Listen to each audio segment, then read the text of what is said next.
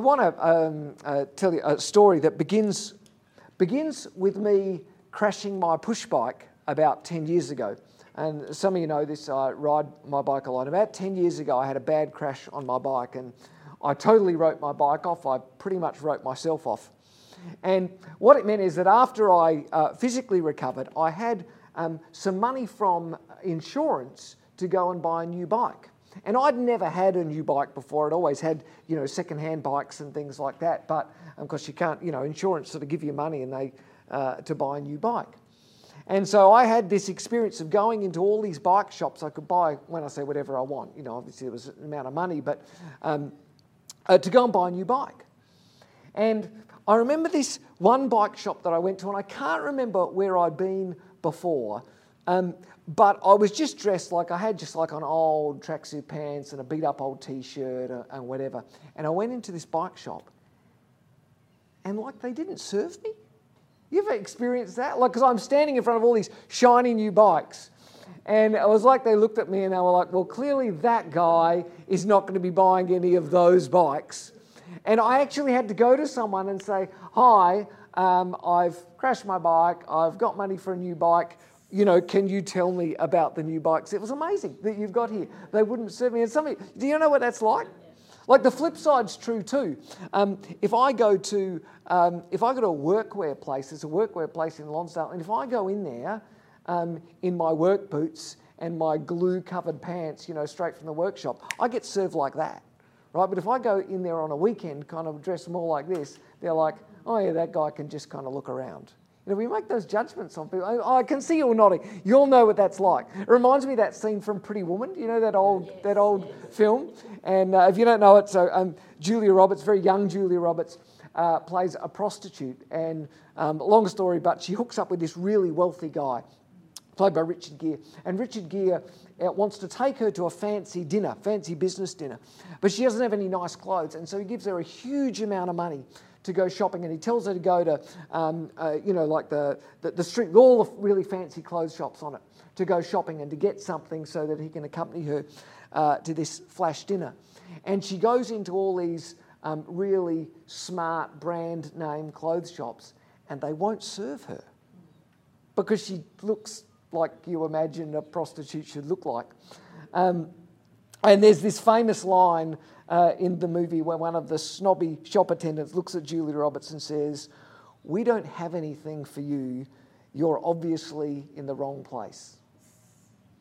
And if you know the end of that film, she ends up going and buying fancy clothes somewhere else and comes back and waves her shopping bags in front of the snobby attendant and says, you made a big mistake because look at all the money I had to spend. But we're in the middle of a series that we're calling November. And we're saying, well, of course you're in the series, middle of a series calling November, because no is what the church is all about, isn't it? That's all that churches talk about, is the things that you can't do. Churches are all about you can't do this, you can't do that. God's all about saying no to this and no to that. And we said in setting up this series that is a real shame. I think it's really sad because the picture that the writers of the Bible paint of God, particularly the picture that Jesus paints of God, is very different from a God of no, no, no. Jesus paints a picture of a God who is about love and grace and freedom and goodness.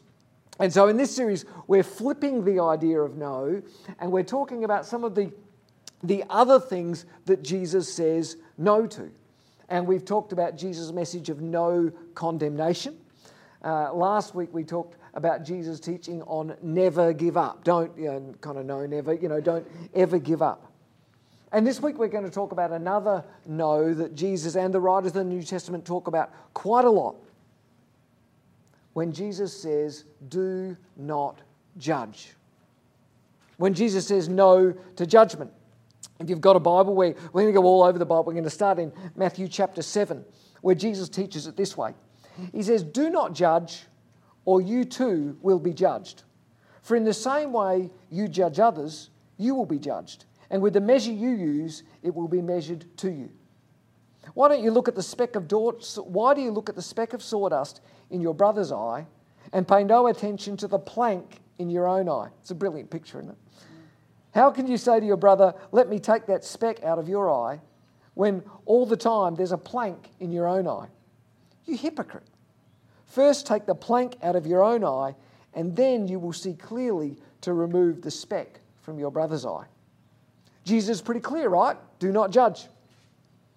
We could end the message there, except that that's not the whole story, is it? Because some of you are already sort of thinking, if you're a bit kind of Bible nerdy like I am, some of you are already thinking about verses when Jesus teaches things like in Luke chapter 12, when he says, you see a cloud rising in the west, and immediately you say it's going to rain. And it does. When you see that the south wind blows, you know it's going to be hot. And it is. Hypocrites. How do you know how to interpret the appearance of the earth and the sky? How is it that you don't know how to interpret this present time? Why don't you judge for yourselves what is right? Or when Paul teaches, do you not know that the Lord's people will judge the world? And if you are to judge the world, are you not competent also to judge trivial cases? Don't you know that we'll judge angels? How much more the things of this life? So there's parts in the Bible that say that we should judge. And then there's other parts in the Bible that say that we shouldn't judge. So what do? You know, Jesus' teaching seems pretty clear, but then Jesus says something else that seems kind of clear the other way. Like, are there some times when we should judge and sometimes when we shouldn't? Are there some people that we should judge and some people that we shouldn't? Is there a list somewhere that I haven't found in the Bible? A list of, this is how it goes. So what I want to try and do today is to unpack as practically as we can this idea and this teaching of Jesus around judgment. We say it's written on the sign right here that we want to be a community of people that are following Jesus. And so I was thinking, what does it mean to follow Jesus when it comes to judgment? And I've been thinking about this and reading about this both in the Bible and reading a bunch of commentaries and things over the past few weeks. And it was only this week when I was driving to my workshop, drove through a traffic light, and all of a sudden I just saw the traffic light and it just dawned on me. When you see a traffic light, like green means go, red means stop, orange means put your foot down. No. Green means go, red means stop, and orange sort of means caution. And it occurred to me that the judgment, the way the Bible talks about judgment, is a little bit the same. There are some circumstances when we're commanded to judge. There are some circumstances where we're commanded not to. And then there are some things in the middle where it says, well, just be careful, be cautious in this space. So we're going to look at judgment this morning like traffic lights. We're going to talk about green lights, where God says, yes, go judge. We're going to talk about red lights, do not judge. And we're going to talk about amber or orange lights, where it says caution. So I'm going to try and be as absolutely practical as I can this morning. Green lights. When do we judge? When the Bible says that, like, this is a good thing. What are the circumstances in which we should exercise judgment?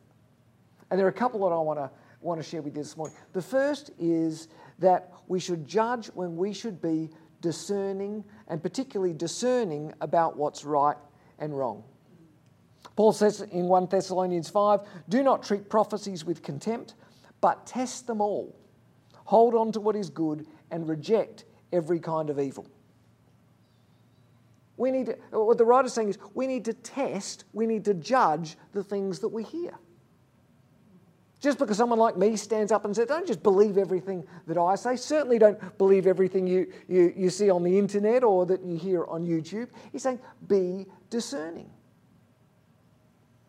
Compare what you're hearing and what you're seeing in the world around you and from influential voices. Compare that to the words of Jesus in Scripture. Compare that to what we read in the Bible. And be discerning. Be discerning about what's right and about what's wrong. Discerning is a kind of judgment. It's a kind of judgment that the writers of the Bible say we should definitely be judging in that kind of way. We should be discerning about what's good and about what's not. Because, if we're not discerning, then we live in a kind of an anything goes world, right? where we just take on and we just accept anything that we see and hear. And no one wants to live in that kind of world. Right? Whether you follow God or not, no one wants to live in a world where everything is okay. All of us want a world in which we discern and say some things are right and some things are not right. That's the first green light when it comes to judgment, is to exercise discernment. And the second green light that we see in Scripture around judgment is to recognise that sin is still sin. 1 Corinthians 5, Paul says, although I'm absent from you in body, I am present with you in spirit, and I've already pronounced judgment on the one who did this. Paul's writing a letter to the church in Corinth, a church that has a problem because there's someone in the church that's having sex with their mother. You should read the Bible more, right? This stuff's actually in the Bible. Everyone says the Bible's dull. There's a person in the church that's having sex with their mother, and Paul writes a letter, and he says that I'm going to judge. That's not a good thing, right? In fact, Paul says, I'm not even there, right? I'm not even physically in the church. I'm somewhere. I'm there in spirit. I'm not even physically there, but yet I'm still so sure that this is not right that I'm willing to sort of pronounce judgment and say that's not a good thing. He's saying some sin is obvious. Some sin's so obvious that you don't even need to be there to know that it's sin. And you should recognise it and you should name it. But you're not doing that to shame someone. You're not doing that to prove that you're better than someone. In fact, the Bible's really clear that when we name sin in someone's life, when we judge in that kind of way, we're doing it because we want to help someone. We're doing it because we want to restore someone and we want to heal someone. We want to bring someone back from that place that they're in. James, the brother of Jesus, was super clear when he says it like this in James chapter 5. My brothers and sisters, if one of you should wander from the truth and someone should bring that person back, remember this, whoever turns a sinner from the error of their ways will save them from death. He's saying that's our purpose in judging someone who's in a place of sin, is to restore them and bring them back. Not to push them away and sort of be mean or be nasty to them. So there are some times when we should judge. We need to be discerning about what's right and wrong. And we need to be clear about what's sin, what's clear sin, and we need to name that so that we can restore people and bring them back into a right relationship with God. That's the green lights. I want to talk about the red lights. What are the red lights? What are those situations in life where, as Jesus says, do not judge?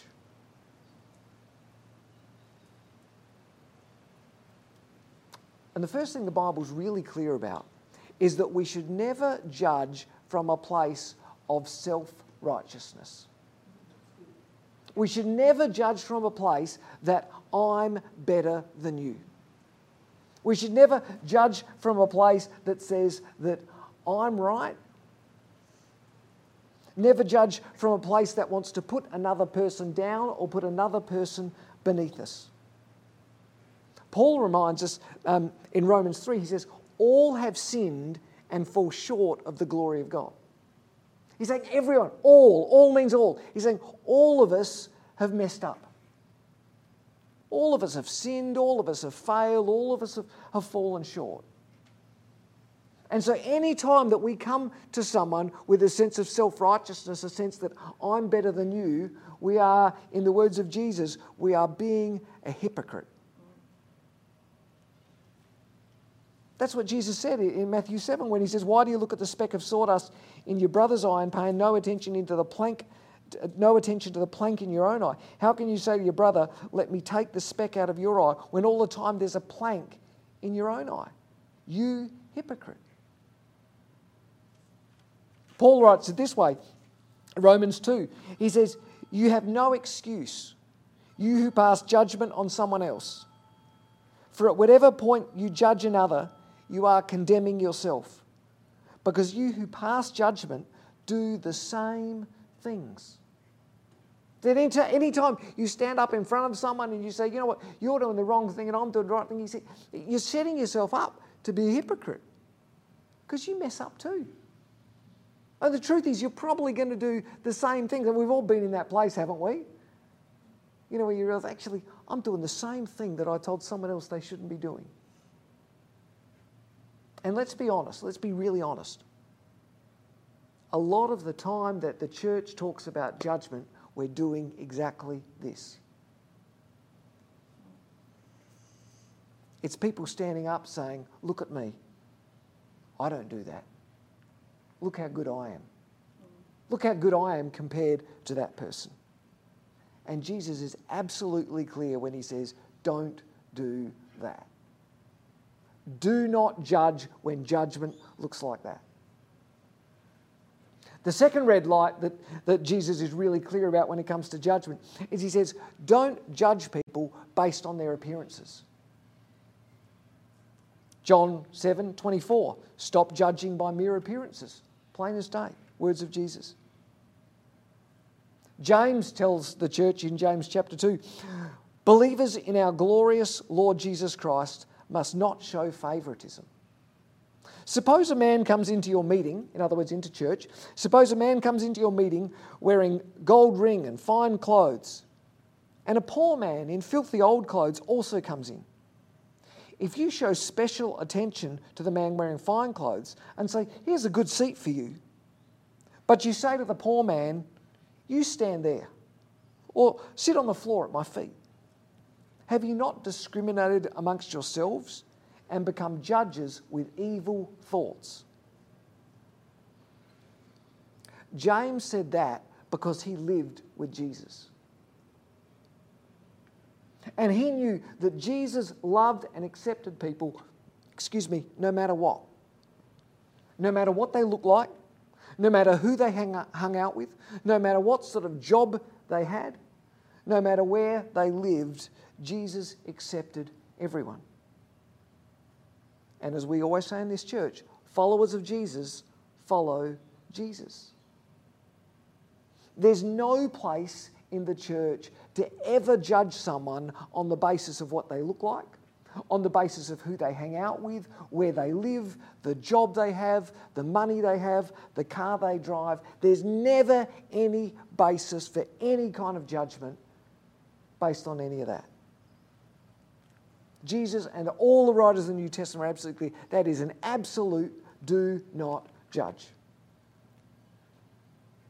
There's one more red light that I want to talk about. One more do not judge.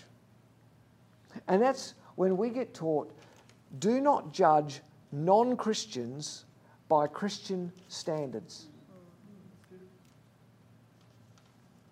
A lot of people don't realise this, but all those verses that we read about judging people in sin, they're all written to people in the church about people in the church.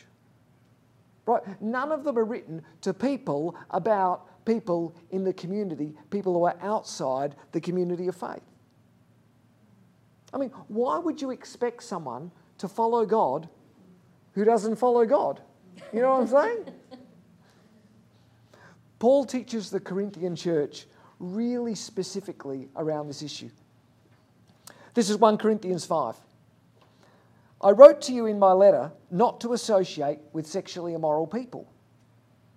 Not at all meaning the people of the world who are immoral, or the greedy, or the swindlers, or the adulterers. In that case, you'd have to leave the world. But now I'm writing to you that you must not associate with anyone who claims to be a brother or sister. In other words, for anyone who's in the church, but is sexually immoral, or a greedy, or an adulterer, or slanderer, or drunkard, or swindler, and you could probably add some other things there. Do not even eat with such people. Then he says this, what business is it of mine to judge those outside the church? Are you not to judge those inside? God will judge those outside. Paul's saying, remember when I wrote to you before to kind of beware of people who are in sexual immorality? I didn't want to confuse you. I wasn't talking about people outside the church who were like that. I was talking about people who are inside the church in living like that? Verse 12, what business is it of mine to judge those who are outside the church? Effectively, Paul's saying, of course we expect people outside the church to live like that. God will judge those outside. That's up to God. That's not up to me. He's saying, why would you expect someone who hasn't signed up to Christian values to live by Christian values? Of course you wouldn't. But again, being honest, sadly, so many of us, we do this all the time. The church does this all the time, judging people in the world, judging our world by God's standards. That's a green light for people who are in the church. It's a red light when you're talking to people who are outside the church. Green light, red light. Before we close, I want to talk about orange lights, amber lights. Because we've all had that moment, haven't we? You know, when you're driving, you're approaching an intersection, the light's green, and the light goes orange. And you have that panic. Do I brake? Do I accelerate? Do I brake? Do I accelerate? What do I do? What do I do? Both, yeah. And you've all seen those people who think, accelerate, accelerate, and then they go, oh no, and all of a sudden they lock up the brakes because, you know. Let me finish with some cautions that we read in Scripture about judgment. And the first caution we read in Scripture is to be really careful about our pride in the place of judgment. To be really careful about our own pride, because self-righteousness, this is just the truth about self-righteousness and pride, kind of same things in terms of what we're talking about now. Self-righteousness is really easy to see in other people, isn't it? It's really hard to see in yourself. It's really easy to look at someone else and say, wow, look at their pride. It's almost impossible to see that in yourself. Jesus taught people about the danger of pride and in judgment this way. Luke chapter 18, verse 9. To some who trusted in their own righteousness and viewed others with contempt, he also taught this parable. 2 men went up to the temple to pray. One was a Pharisee, the other was a tax collector. The Pharisee stood by himself and prayed, God, I thank you that I'm not like other men, swindlers, evildoers, adulterers, or even like this tax collector. It's a great prayer, isn't it? I fast twice a week. I pay tithes on all that I acquire. But the tax collector stood at a distance, unwilling even to lift up his eyes to heaven. Instead, he beat his breast and he said, God, have mercy on me, a sinner. Jesus says, I tell you, this man, rather than the Pharisee, went home justified, went home right with God. For everyone who exalts themselves will be humbled, and everyone who humbles themselves will be exalted. Be careful. Be really careful of your pride and your own sense of self-righteousness any time that you're tempted to judge. James reminds us of the same thing when he says in James 4 verse 6, God opposes the proud but shows favour to the humble. Saying take a really good look at yourself before you judge someone else.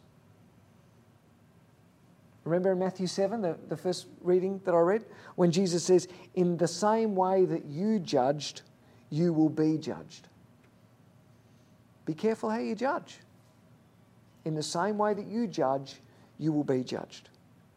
That's the first big caution. That's the first amber light. And the second's related to it. The second's related to it when the writers of the Bible tell us to be slow to judge anything. Just be slow. Sometimes sin is really glaringly obvious. But be careful. Because sometimes what looks like absolute sin to you, there's more of a story there. You know what I'm saying? James says, everyone should be quick to listen, slow to speak, and slow to become angry. He's talking specifically there about anger. But I think the same thing holds true for judgment. We'll be quick to listen and slow to speak. Don't rush in to judgment on others.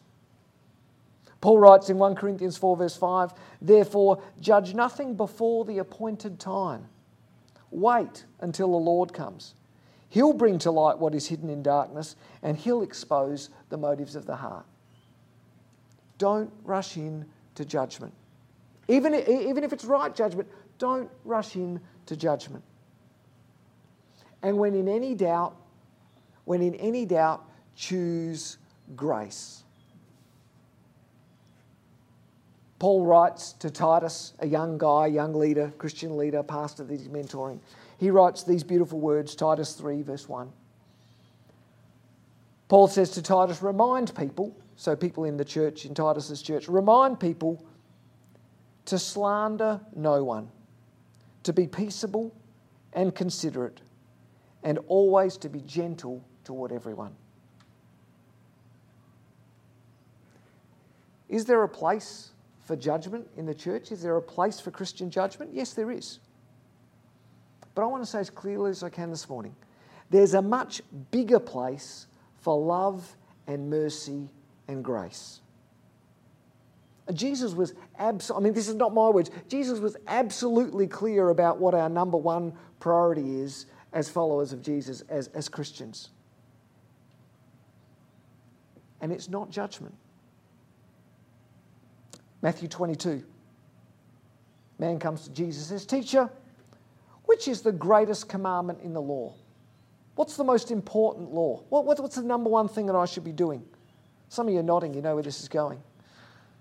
And Jesus replied, love the Lord your God with all your heart, with all your soul, and with all your mind. This is the first and the greatest commandment. And the second is like it, love your neighbour as yourself. And then he says, all of the law and the prophets hang on these two commands. The law and the prophets is a way that Jesus used to describe the scriptures of his day. It would be like him saying today, everything you read in the Bible hangs on these two commands.